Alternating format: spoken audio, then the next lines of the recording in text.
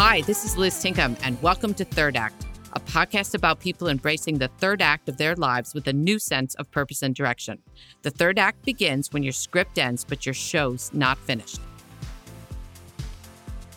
Today, I talk with a highly energetic Donna Arender, the game changer. In our discussion, she says, "Sports helped define me." And wow, did they ever. Donna grew up playing stickball in the streets. She played college ball at Queens College in New York, went on to play professional women's basketball in the Women's Pro Basketball League, and eventually made a career of sports in broadcasting, marketing, and by becoming the commissioner of the WNBA.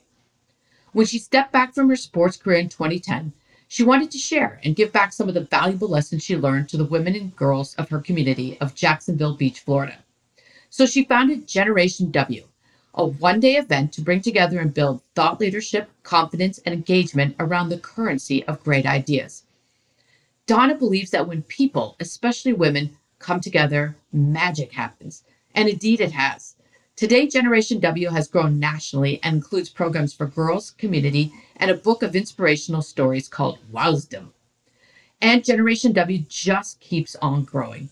Talk about a third act. Donna is nonstop. Please enjoy my conversation with Donna Arender. And if you like what you hear, submit a review on your favorite podcast platform.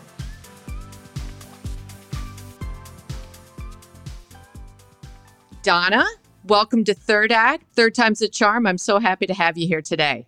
I am thrilled, Liz. Thank you.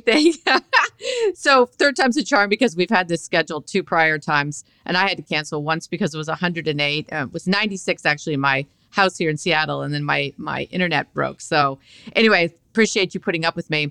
First question though is, you've got a multi-sport background, and we're going to talk a lot about basketball. Is it your favorite sport to play, or do you still play? I do. I love it. I still love it. To me, it's poetry in motion. There's something magical about it. And it's funny, I took dance lessons when I was young for 8 years. If you see me, like, Grace would not be anywhere associated with me. With my middle name, someone would make me legally change it. But that said, there's this grace in the game. There's this intuitive sense of motion with other people. And, I also like to shoot, so it works out pretty well. Did you, just as an aside, you've got 2 kids. Did they play basketball? Yeah, interestingly enough, my husband's a professional golfer, not on the PGA Tour. And both my sons, now they play golf, but growing up, we were a basketball household. Yes. And one of them right now actually is playing professional basketball overseas. So it's fun for me because I get to play with him. And it's such pure joy for me. Well, just to build on that sports discussion, you're the first person I've ever interviewed whose first act was playing college and pro basketball. And you and I are about the same age. And I have to say, I didn't know any girls or women who went to college to play college sports. Those were sort of the early days of Title IX. So how did you decide to play sports in college? And did you get any pushback from your parents? Well, yes. I'm going to answer the second question first. Yes, my parents for a very long time did not understand my fascination, the time I spent around sports. And to this day, as I travel around the country and I speak in different places, if I'm places where my parents are, I'll always look into them and they'll say, "Mom, Dad, you see, it worked out okay." And it's a big lesson for all of us, I think, as we parent. And as we are continuing to be parents, doesn't matter how old your parents are, they're always going to have questions about what you do and why you do it, right? Matter of fact, as the older you get, it's like kind of even more surprising about how strong they are about their feelings about what you're doing and how you're doing it. Right, exactly. Going back to your first question, though, about sport, I was definitely an anomaly. There weren't many like me. Not that I was so unique. It's just that, we weren't encouraged to play sports. It wasn't like there was a lot of teams. There wasn't equipment in the marketplace. There wasn't a lot of scholarships, if any. And so therefore, I remember being, I don't know what grade I was in, maybe 6th grade. And I used to like to play stickball on our street. I grew up in New York, and stickball is a game you play in New York. And I played with all the boys. And one day my father he came home and he said, "Guess what? I don't think you should be playing that anymore." So you talk about my parents. And I'm like, "Why not?" He goes, I just don't think it's right. And what I really internalized was, you're a girl, and this is not something girls do. Maybe you'll end up being a tomboy. I don't think so. So what I used to do is I would play, and then I would hear his car coming around the corner, and then I would sit on the curb and say, "Look, Dad, I'm just watching and cheering the boys on." I don't know why somehow. I honestly don't know why he thought that would be a better thing. But that said, So you went on to play in the Women's Pro Basketball League coming out of college. What was that then, and what was it like to play pro ball at that time? Give us some color on that. well, there's a lot of. First of all, I played at one of the best teams in the nation in college. We made history, which is Queens College in New York City, part of the City University system. I played for one of the greatest coaches of all time in Lucille Cavallis. She's still around. Oh, yeah. Yeah, I've heard of her. I continue to thank her to this day for what she taught us and what I've been able to take away from her teachings. But we played in Madison Square Garden, the first women's Oh, my gosh. game ever played in the Mecca of basketball. And, I was really just learning the game as a young woman. We didn't get to play a whole lot. And I was really distraught because I felt like I was just starting to come into my own in terms of understanding the game, playing the game. I wanted more, and there was no more. I played AAU. I guess you could have gone to Europe. And then all of a sudden, this league popped up. This guy, Bill Byrne, it was called God, I have my ball right around here somewhere. The Women's Professional Basketball League, the WBL. And I got a call and said, do you want to try out? I'm like, oh my gosh, I'm in graduate school now. And I'm like, yes, I want to try out. And it was like the greatest 3 years, I have to say. It was in some ways like a cartoon, people just stumbling all over each other. But there was a genuine desire to create this new path. There'd never been a women's professional basketball league before. We played in all different markets, and one day the market was there, and there wasn't a whole lot of money. I mean, I negotiated my own contract, but okay. I have to say that it was a tremendous highlight, and to this day, an accomplishment that helps define, how I think about the world. Oh, that's so cool. And so the WBL, is it still in place, or has that morphed into it's a women's basketball league? What is it now? No, it didn't morph. It came, it was born. It had 3 seasons and it went away. It died. Yeah. And then it took after that many years before the ABL came. And then David Stern says, we'll do the WNBA. So that began like 96, 97. So it was many years later that those 2 leagues then willed themselves into being. And ultimately the WNBA, here we are 25 years later, and I'm eminently proud of having a role in that. But at that point in time, did I ever foresee that as an option? No, never saw that.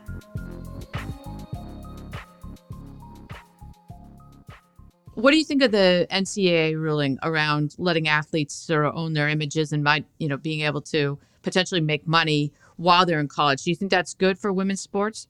I think actually it's very good for women's sports. When it first came out, everyone goes, "So this will be terrible for women's sports." I'm like, actually not. Women's sports tend to get buried in the hierarchy of consideration and import. And there's so many fans of women's sports, especially at the collegiate level. Every sport has its own ecosystem of fandom. And so this gives them, each of those teams, the ability to have their athletes earn on their own merits. And I think that's really great. I think there are dangers, and I think there are tremendous assets, and they will be played out over the next couple of years as we learn how to make this work to the betterment of all. I think I saw a headline that the gal from Minnesota, I think she plays for Connecticut, and I think her first name is Paige. Do you know who I'm talking about, the basketball player?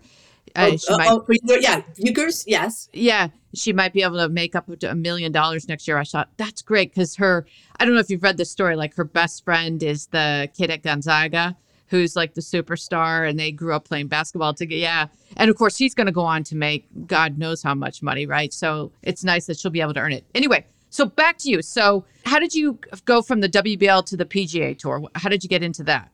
Oh, what'd you do there? A couple of steps in between. So I'm playing professional basketball. Yeah. I spend a lot of time engaged with the media, and I ended up having my own cable television show in Chicago, and I did actually sports broadcasting on the radio.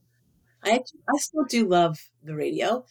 And then I was able to get a job really, really, really networking, like a friend to a friend to a friend at ABC Sports. So at the network, which is like the king of everything. And that's where I began my media career, was in sports television. All right. And then you end up over on the PGA Tour. And what did you do for them? So I spent 3 years I always like to talk about this because we're talking about different kind of acts, Liz. I worked at the network, which is big corporate life, right? Experience, an animal unto itself, right? I then worked for an up and coming company, which is now a huge corporate entity, but I worked for, it was called Rainbow. Now it's called all the sports channels. But it was when it was an up and coming, barrier breaking kind of technology, right? So you're in this challenger kind of industry. And so that had its own rhythm. And then I had my own company when I was in my 20s. And so I learned how to work out of my pocket. And I will also say, when you have that myriad of experiences where you work for a big company, which is cushy in its own way and it has its own political essence, and then you work for a startup, right? Something that's going to change the world. And then you work out of your own pocket. It kind of prepares you for whatever might come. And I felt fortunate for all of that at the time. And I still do. I still think if you want to really learn about business, you work out of your own pocket because it teaches you so much. I mean, you were really young to be doing that. I mean, most people don't get into some of that stuff until they're much, much older. So that's fantastic. Yeah, it was good. It was really good. But like, I didn't have a plan. I just want to let you know that I never had a plan. I think the other day was the first day I sat down. I think maybe I need a plan.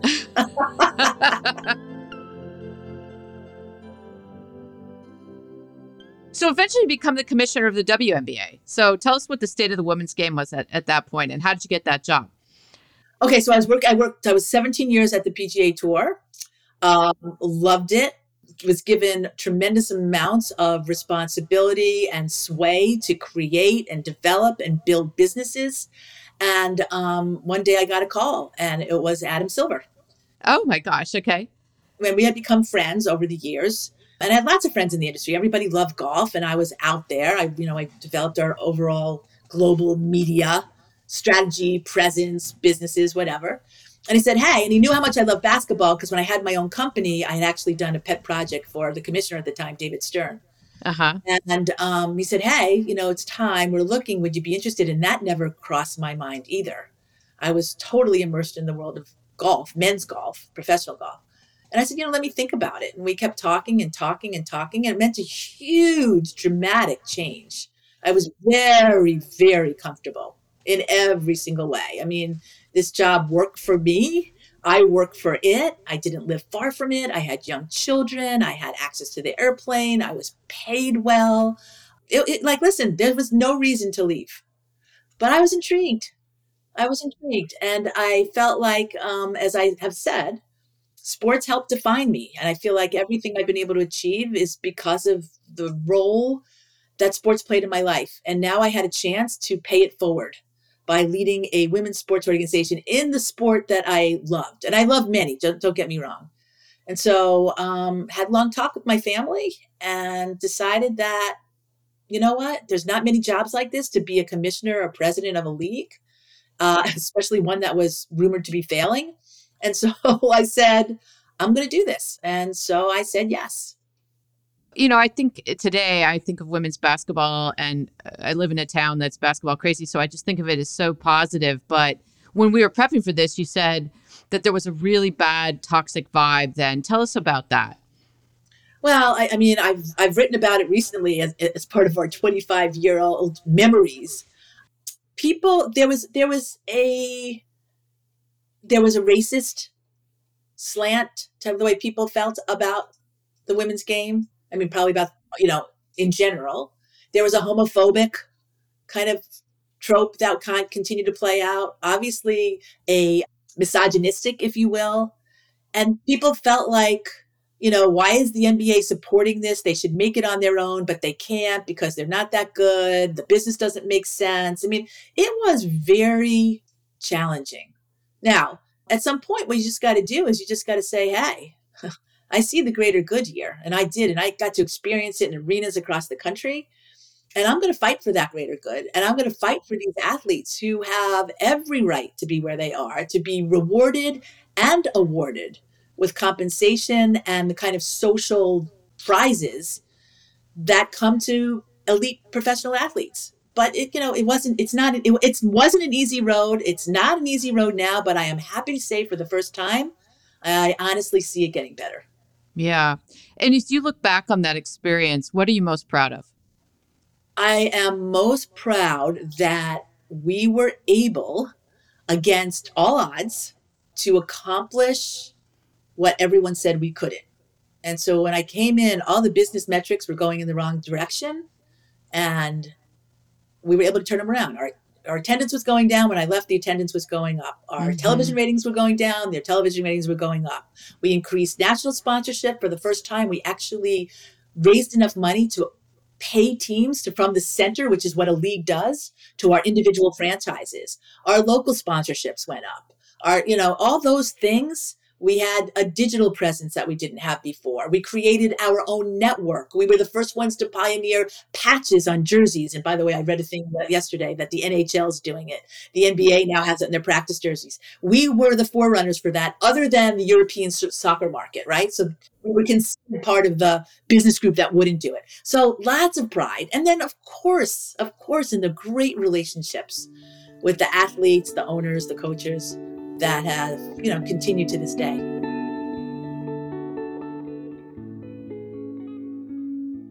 You've taken time out, so you decide to come home back to Florida and spend some time with your twin boys. Take us through that decision, and did you know what was going to be next? Did you know what your next act was going to be? I did not. I knew it was time to come home, and I got some great advice, right? When you call your girlfriends, call your whatever.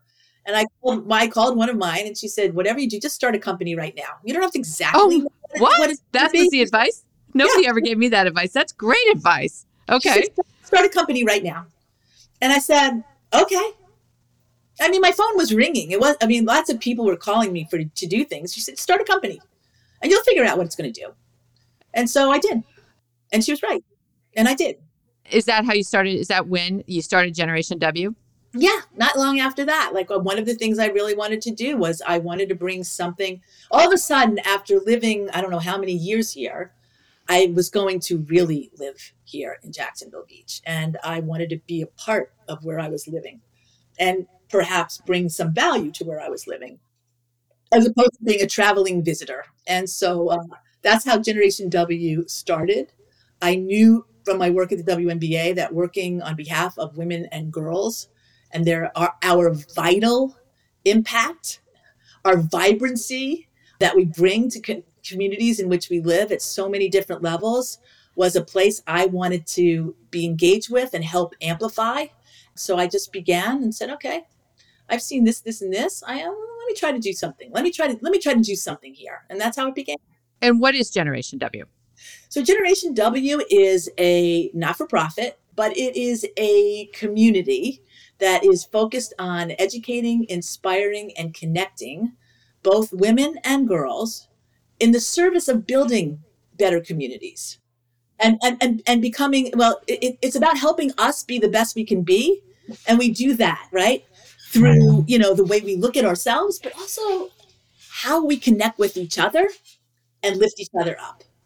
And the product of that are healthier families, healthier companies, right? Healthier, did I say communities? Healthier families, healthier companies, healthier communities, right? And, yes. And the power of social engagement, which if there's anything we've learned from the pandemic, and there is a lot we have learned, but what has really stood out to me is how incredibly essential social capital is, how it defines our humanity, and that how bereft we are without it.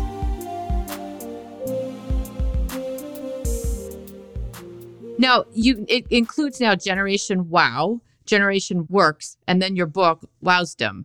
So take us through, what is each of those separate programs?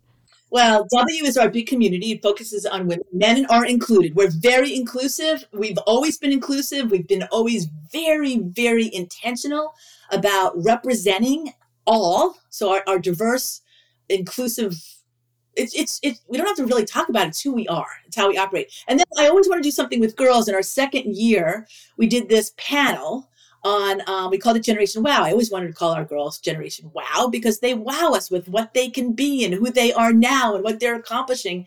And we had 7 girls on a stage, and we had like almost 1,000 women in the audience. And we said, who are you? What's important to you? And how do we help you? And it was so incredibly impactful that we left.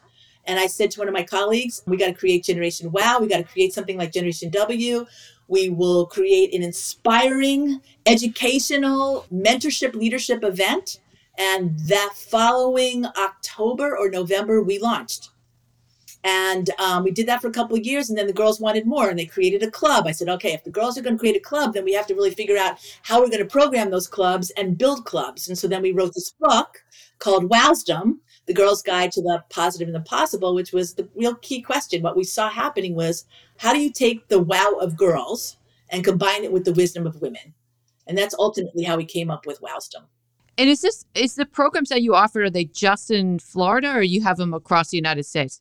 Yeah, they're across the line. Right now, we're actually preparing for a big partnership with the Portland School District in Oregon. We've had clubs in New York, in Virginia, across Florida, in Louisville. Well, in Louisville, we did a program. And we're strategically thinking through what we can deliver, what we want to deliver, theoretically over the next. Yeah, now I need a plan, Liz. So now we need a plan. People are just coming to us, and we have to say, okay, what is it?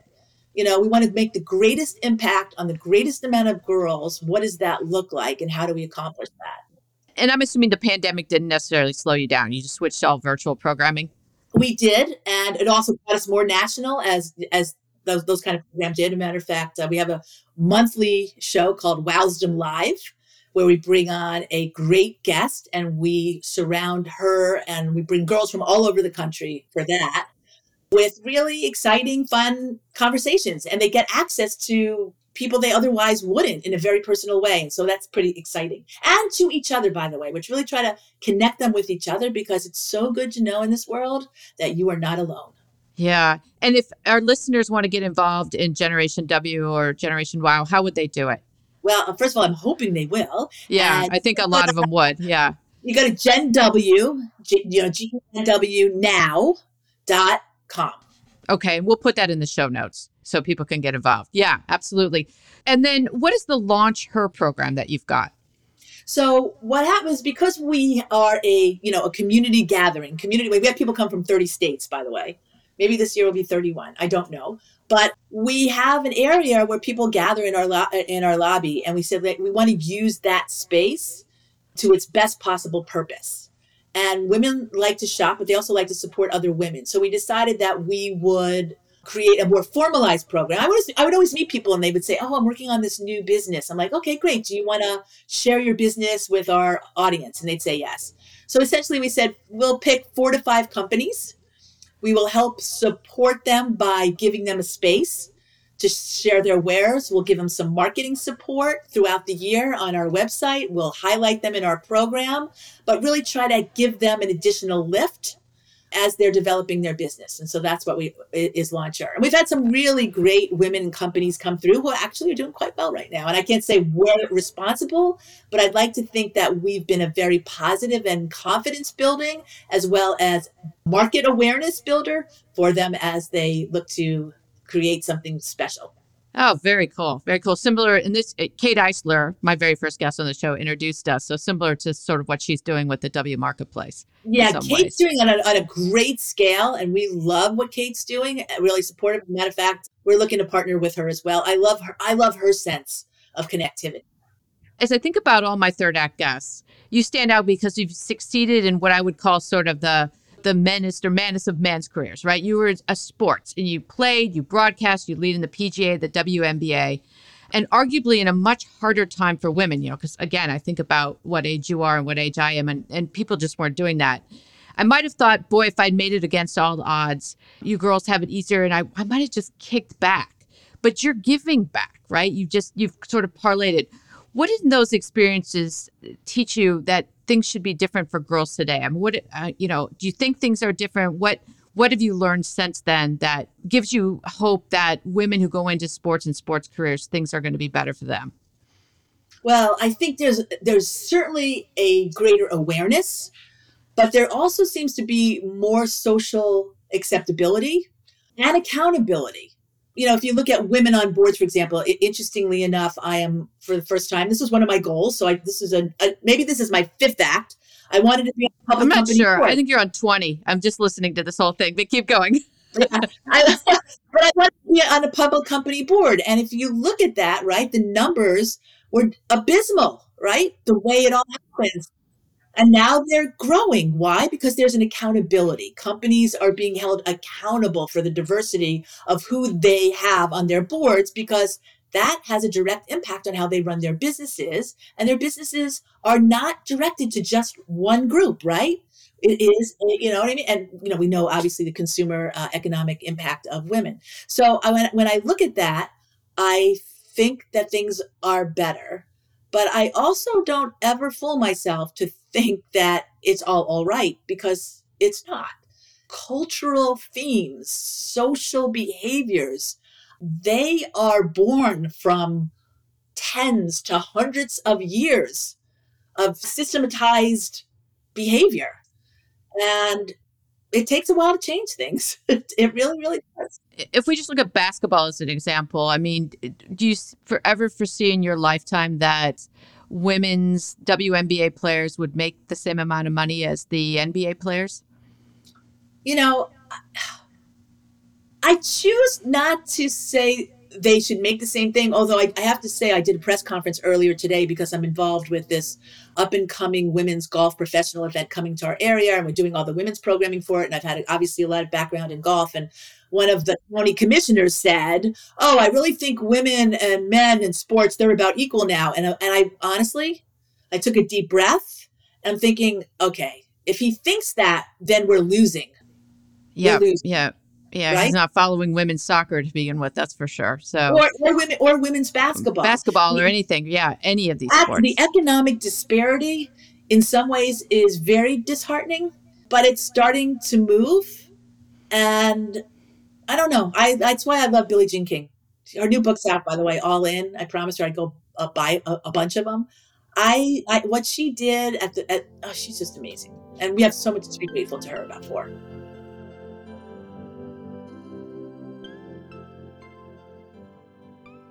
For our ambitious listeners, of which we have a lot of them, who are thinking about starting a program or movement for women and girls, we've had some women on who have done stuff like that, notably Kate and some other ones. What's your advice? How do you get started?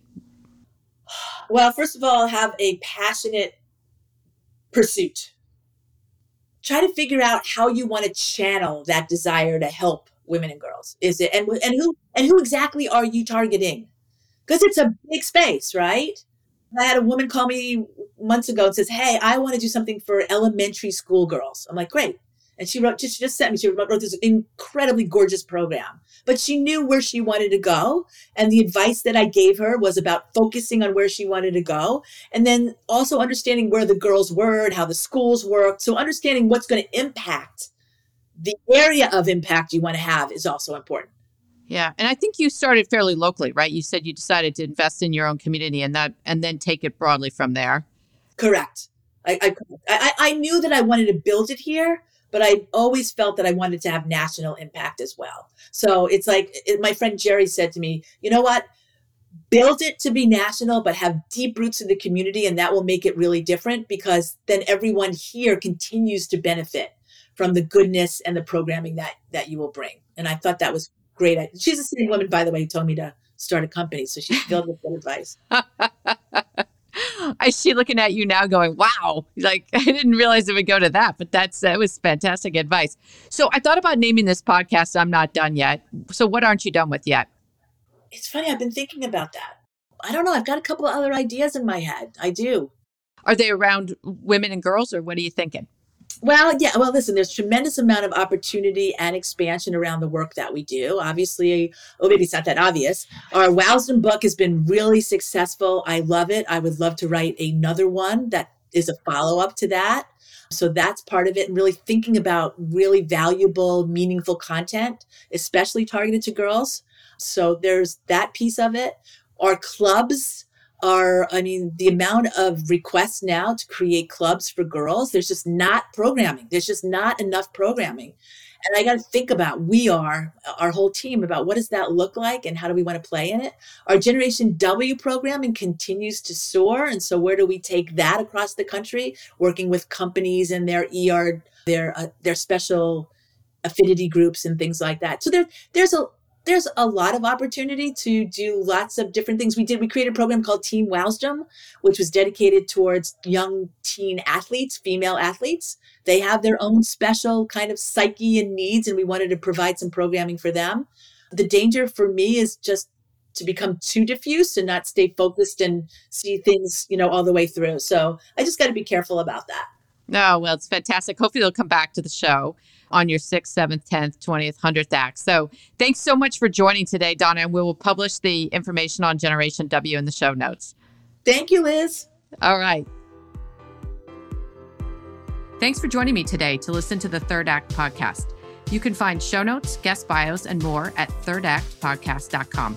If you enjoyed our show today, please subscribe and write a review on your favorite podcast platform.